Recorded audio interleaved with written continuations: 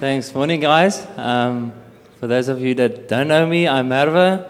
I'm a deacon here in Millie's. And it's a privilege to share with you this morning on something that the Lord is speaking to me and as something that I've experienced firsthand. And I hope and I trust that as I speak, something will be imparted in your hearts as well. After Anton shared, I felt like I could just say amen and we can go into it. But I do believe that there's something that God's want to speak about this morning. Like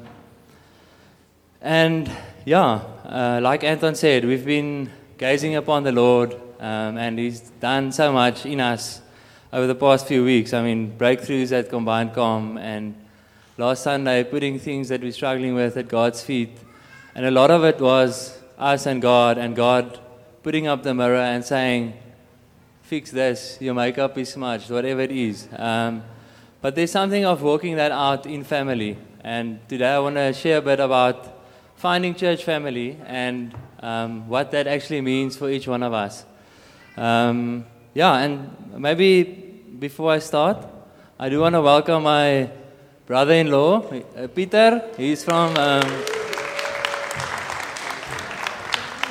Josh in City Bowl, and he's actually the reason, to a large part, why I'm standing here today. I first went to Josh Jen with him, and my first calm was actually Gerrit and Maria's calm, and I think Mineke was there as well. And a large part of me getting stuck in was to see how they've modeled family and how they've lived church family. So, thanks, Pete. You play a big role in my life, and it's awesome that you're here. Okay. So, what is this church family thing? And is it Christianese? Is it something that God actually had in store for us? And I want to start by reading a scripture out of Matthew 12. So Jesus was actually healing people on the Sabbath, and this really ruffled the feathers of the Pharisees, and they actually wanted to make plans to kill him. But he moved on, and he actually drew a crowd because he was doing miracles. And there was such a big crowd, and reading from chapter 12, from verse 46. Okay. No, it's fine. It's going to distract them with the Instagram and the... Except for Rachel. Rachel, that's awesome. Anyway, let's get back to it. So just to orientate you where we're at, and then while reading from verse 46, while Jesus was still talking to the crowd, his mother and brothers stood outside, wanting to speak to him. Someone told him, "Your mother and brothers are standing outside, wanting to speak to you." But Jesus replied to him, "Who is my mother and who are my brothers?" Pointing to his disciples, he said, "You are my mother and my brothers. For whoever does the will of my Father in heaven is my brother and sister and mother." So the fact that we do the will of the Father makes us church family, makes us brothers and sisters. As Andre walks in the will of the Lord, as I walk in the will of the Lord, we become brothers and sisters. It's not because we talk about slap and sass and we like to serve or we've got stuff in common. It's because we live in the will of the Father that we are church family. And that's sort of the foundation that I want to lay at the starting point, that we are family through Jesus, not because of our interests, not because of past experiences. Those things are good, but if we don't walk in the will of the Father, we're not brothers and sisters. And that's the church family that I'm talking about today. So, why church family is the first thing that we should probably unpack. And I felt God say three things why church family is important. And the first thing is we actually created for church family. All the way back in Genesis, God created the earth and the animals and the sea, and then He created man in His own image. And He looked at man and He said in Genesis 2, "Then the Lord God said, 'It's not good that the man should be alone. I will make him a helper fit for him.'" So from the start, God created us to be in family, to have fellowship with one another. And that was His purpose from creation. When He created us, we were created not to be alone, but to be in family. In Ephesians, so skip quite a few thousand years, And Paul's writing to the church in Ephesus, and he said we're back online. Thank you. Ephesians 1, verse 4 to 5. Even before he made the world, God loved us and chose us in Christ to be holy and without fault in his eyes. His unchanging plan has always been to adopt us into his family by bringing us to himself through Jesus Christ, and this gave him great pleasure. So, Old Testament, God created us to be in family. New Testament, Paul writing to the church in Ephesus, it gives God great pleasure if we come into his family, again, through Jesus. And God is so serious about church family and adopting us into his family, that he sent Jesus, his only son, so that we can experience family, so that we can be born and saved into a church family. And that gives God great pleasure. I mean, who of us wants to make God happy? I think all of us will raise our hand. And that's coming to his family, allowing him to adopt us into his family through his son, Jesus. The second thing why I believe church family is important is because we actually see in family. We see God to his fullness in church family. And like we were saying, we've experienced a lot of us and God moments in the past few weeks. And a big part of that was because we are in family. And I want to read two scriptures, the one from Ephesians 2, verse 20 to 22. Let me just read from here. And it starts with Christ Jesus himself being the cornerstone, to whom the whole structure, being joined together, grows into a holy temple in the Lord, in him you also are being built together into a dwelling place for God by the Spirit. And then in 1 Peter 2, verse 5, it says, you yourselves are like living stones, being built up as a spiritual house, to be a holy priesthood, to offer spiritual sacrifices acceptable to God, again, through Jesus Christ. So there's this picture of, I take hold of the things or the will of God. Christine walks in the will of God. That makes us brothers and sisters. And then it's this picture of God building us into his house. And Jesus being the cornerstone. So it's through Jesus that we build this house. And by building the house, God makes it his dwelling place. So a dwelling place is a place you live, a place you stay. So by the fact that we are living stones being built together, we create a space for God to dwell and to be present.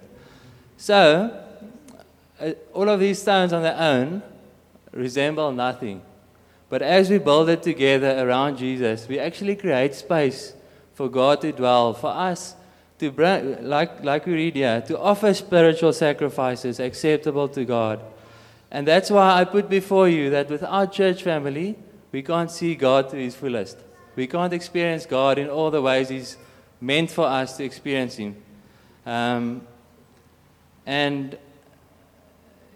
as we gaze upon the Lord in a church context, there's so much more for each of us, because all of us see in part, live in part, but together, God dwells amongst us, and we experience him to the fullest. And then thirdly, why is church family important is because we are actually safe in family. We've got this picture of a house, and when I had a tough day at work or a long day, or my house is where I find rest and peace and comfort. Throughout Scripture, Jesus also speaks to us as the sheep and him being the shepherd. And in 1 Peter 5, it speaks about the devil being like a roaring lion seeking someone to devour. And here we've got this picture. We are sheep in a flock. And if you imagine watching Planet Earth, David Attenborough narrating, and they're in the field, and the devil comes like a roaring lion. And the scheme of a lion is to isolate one of the flock in the herd, or one of the buck in the herd or whatever. And when Jesus speaks about leaving the 99 to fetch the one, he knows that the 99, while they're together, still has a chance to survive for a short while. But that one on its own has absolute no chance to survive the attacks of this roaring lion. And that's why I submit to you that as long as we stay together in a flock, we're actually safe. So within a church family, we see God, but we also have safety. Okay, so that's sort of why, and I hope I've convinced you that the church family is God's design, and there's actually real benefit for all of us to be in church family. Okay, so what keeps us out of church family is the second thing I want to unpack a bit. And I want to start with a scripture out of Proverbs 17, verse 19. And it says, "He who loves a quarrel loves sin. He who builds a high gate invites destruction." And yeah, the pressures in life sometimes forces us to build gates, to put up defenses. And it can be because our earthly family didn't model a place where we see God. It can be that our earthly family doesn't represent a thing of safety. And out of that position, we put up gates or walls, and the problem is that those things provide initial temporary safety and security. But if we don't move out of that gate, if we don't take the gate down, that thing actually becomes an imprisonment for us. And I feel like that's the biggest thing that we have put up over the years that prevents us from actually being in church family. And this morning I have such expectation and faith that God wants to come break walls down, especially of warped pictures of earthly family and how we've seen spiritual family through our earthly experiences. And that's a gate, that's a wall that actually, there's a bit of feedback, that actually leads to destruction. And it's a super dangerous place to be and to stay. Do you also hear that? Maybe it's the spirit that's rising up to break down the walls. So that's, is this on? That's something I think we carry into spiritual life that God wants to break down this morning. But there's also two other things that I feel God highlighted to me for us as a family that leads to us putting up gates. The first one is comparison. If I read out of 1 Corinthians 12, this is quite a long scripture, but I think it's important. So we've seen the image of church family as a house. Then we saw it as a flock of sheep. Now we're going to look at it as a body. Okay? In 1 Corinthians 12, verse 14 to 17, and then again 24 to 26. "For the body does not consist of one member, but of many. The foot should say, because I'm not a hand, if the foot should say, because I'm not a hand, I do not belong to the body, that would not make him any less part of the body. And if the ear should say, because I'm not an eye, I do not belong to the body, that would not make it any less part of the body. If the whole body were an eye, where would the sense of hearing? If the whole body were an ear, where would be the sense of smell?" And then this sort of wraps it together. But God has not, so from scripture 24, verse 24, "But God has so composed the body, giving greater honor to the part that lacked it, that there may be no division in the body, but the members may have the same care for one another. If one member suffers, all suffer together. If one member is honored, all rejoice together." And there's this thing of, if I want to be the ear or the eye, that actually brings division, like we read here. And I actually want to honor Warren. The moment when he heard I'm going to preach, he walked up to me and he's like, are you preaching? That's amazing. It's going to be awesome. Well done. He could have taken on a posture of, hey, why am I not preaching? And could have hardened his heart. But that's actually a beautiful example of not comparing, not in this moment trying to be something that God didn't call us to be. And like Rachel said, I think the biggest crisis we face as this generation is comparison because of Instagram and TikTok and all of us seeing this picture of perfection every day and wanting to be, this is hollow, eh? Wanting to be something that God didn't make us to be. And even inside of our church family, I felt God say, watch out for comparison. Watch out for trying to be something that God didn't call you to be in this season. And we read there, it causes division. And yeah, actually, again, I have Warren as an example. If I, as a comm leader, compared to how Warren leads his comm, I would be in a dump every week because God has actually used it in such an incredible way to lead people into the mall. And instead of comparing,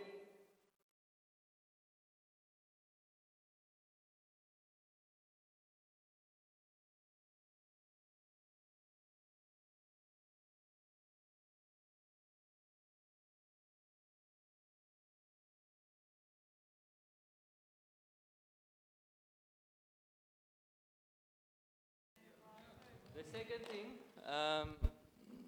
which I think God has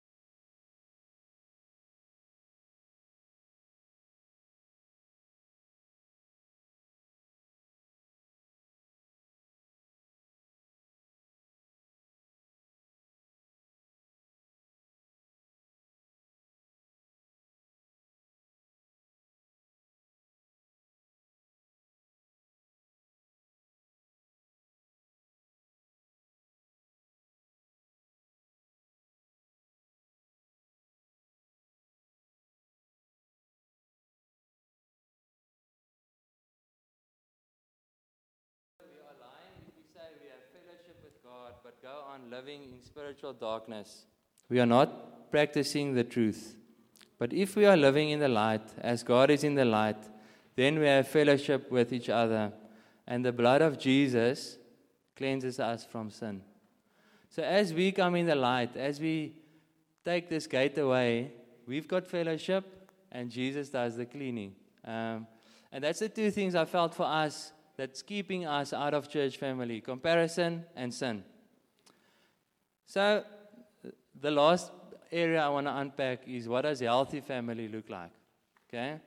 And there are 4 things here. The first thing I felt is love. Okay? There's 3 scriptures I want to read. The first is from Romans 12, verse 10. Love one another with brotherly affection. Outdo one another in showing honor. In John 13, we read, a new commandment I give you, that you love one another. Just as I have loved you, you are also to love one another. By this, all people will know that you are my disciples, if you have, by your love for one another. And then lastly, out of Colossians 3, verse 14 to 15, it says, above all, clothe yourselves with love, which binds us all together in perfect harmony. And let the peace that comes from Christ rule in your hearts. For as members of one body, you are called to live in peace. So we've got this picture of us being living stones built together in a house. And like we read here, it's actually the love that binds us together. It's the love that makes this structure a structure. And if you look at a stone wall, there's areas where there's a lot of cement because the two stones actually don't fit together well. And that's what I felt God say for us. If we are very different, it's love that's going to bind us together. It's love that's going to keep us together to walk in the will of the Father, which makes us brothers and sisters.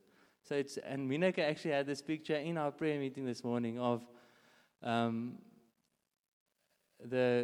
the needle sewing pieces of material together, and she felt it's the love and the Holy Spirit that's binding us together, and this scripture actually confirms this.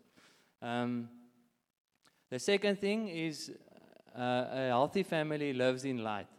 Okay, so I've unpacked what sin does and how it isolates us, but I want to say it's important for a healthy family to live in the light. Firstly, because we have true fellowship. But secondly, because of what our sin does to the body. Okay? We've read earlier that if one part of the body suffers, the whole part of the body suffers. So I want to say to us, we've got a responsibility, not just to ourselves, but to each other, to live in the light.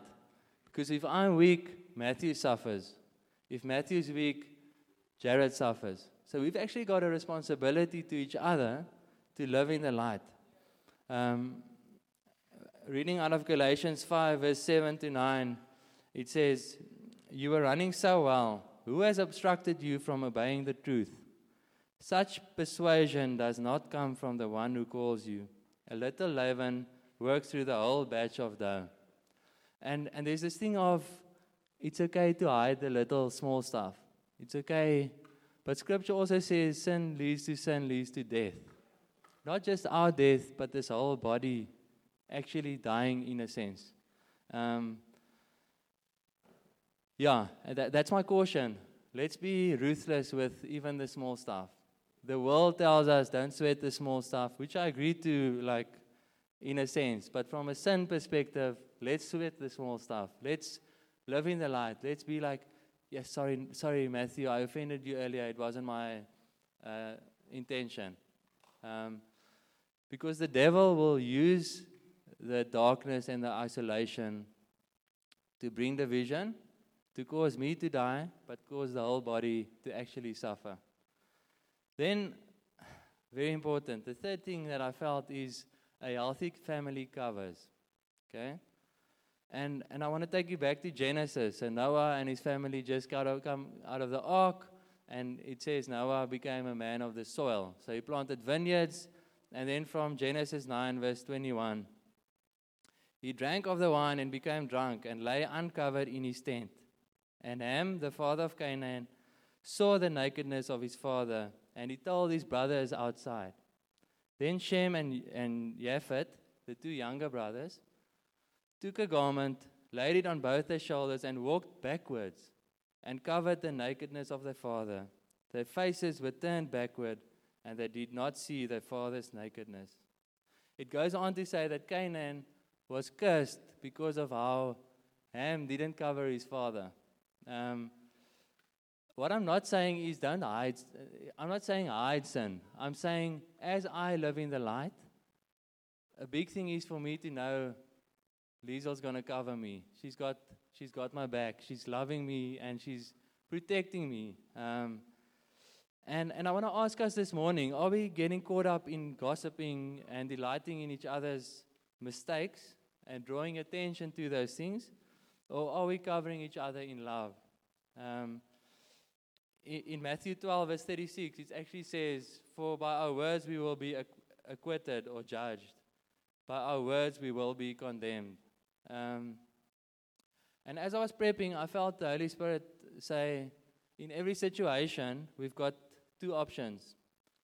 The one is to love and cover. The other one is to judge and expose. The one leads to unity, and the others leads to actually division and destruction. And Scripture actually also says a household that's divided against itself will not stand. It's the loving and the covering that will actually bind us together. Like I said earlier, it's the love that binds us together, and it's covering that brings us into perfect harmony. Again, like we read earlier. Then lastly, a healthy family stirs up and exhorts. In Hebrews 3, verse 13, it says, "Exhort one another every day, as long as it's called today, that none of you may be hardened by the deceitfulness of sin." Yeah, I think this speaks for itself. But are we encouraging each other to keep pushing through the breakthroughs we've got? Are we encouraging others to say, "You're doing so well, I know it's tough, but hey, you're on the right track"? If we don't do that, it says that we do it so that we don't get hardened by the deceitfulness of sin. So let's delight in each other's victories. Let's celebrate each other's breakthroughs. And let's remind each other of the testimonies we've had in the past. In Revelation, it says, we overcome the enemy by the blood of the Lamb, which is Jesus, and the power of our testimony. Let's keep encouraging one another with our testimonies, with the breakthroughs we've had, if I sit with Anton, like, "Hey man, it's okay. You've been here before. You saw God's goodness, and He's got you." So yeah, that's what I felt for us today. We are created for family. We're safe in family, and we experience God like we won't outside of family. And I actually want to close by just sharing a bit about our story. And whenever I speak about my boys, I cry, so please forgive me. But yeah, so those that don't know, our eldest son is adopted.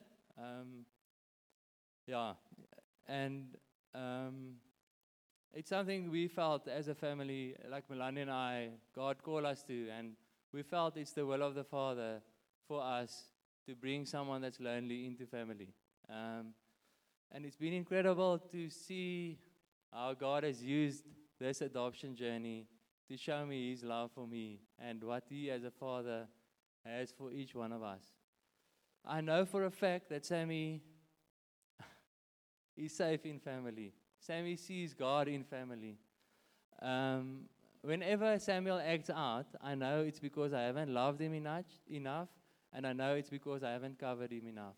If I love him and I encourage him, he will run through walls for me, and I know that, and that's how God has wired him. And that's the picture I've got for us. Like, all of us have been adopted into God's family. It's a safe family. It's a family where we've got love and covering, and where we live in the light, where we don't compare. And even for him, his biggest challenge in life will be to not compare to Milan, who's a biological son of mine. That will be his biggest challenge. And again, it's our responsibility to love him and encourage him and cover him so that isn't a thing. Maybe if we can get someone on the keys. Yeah.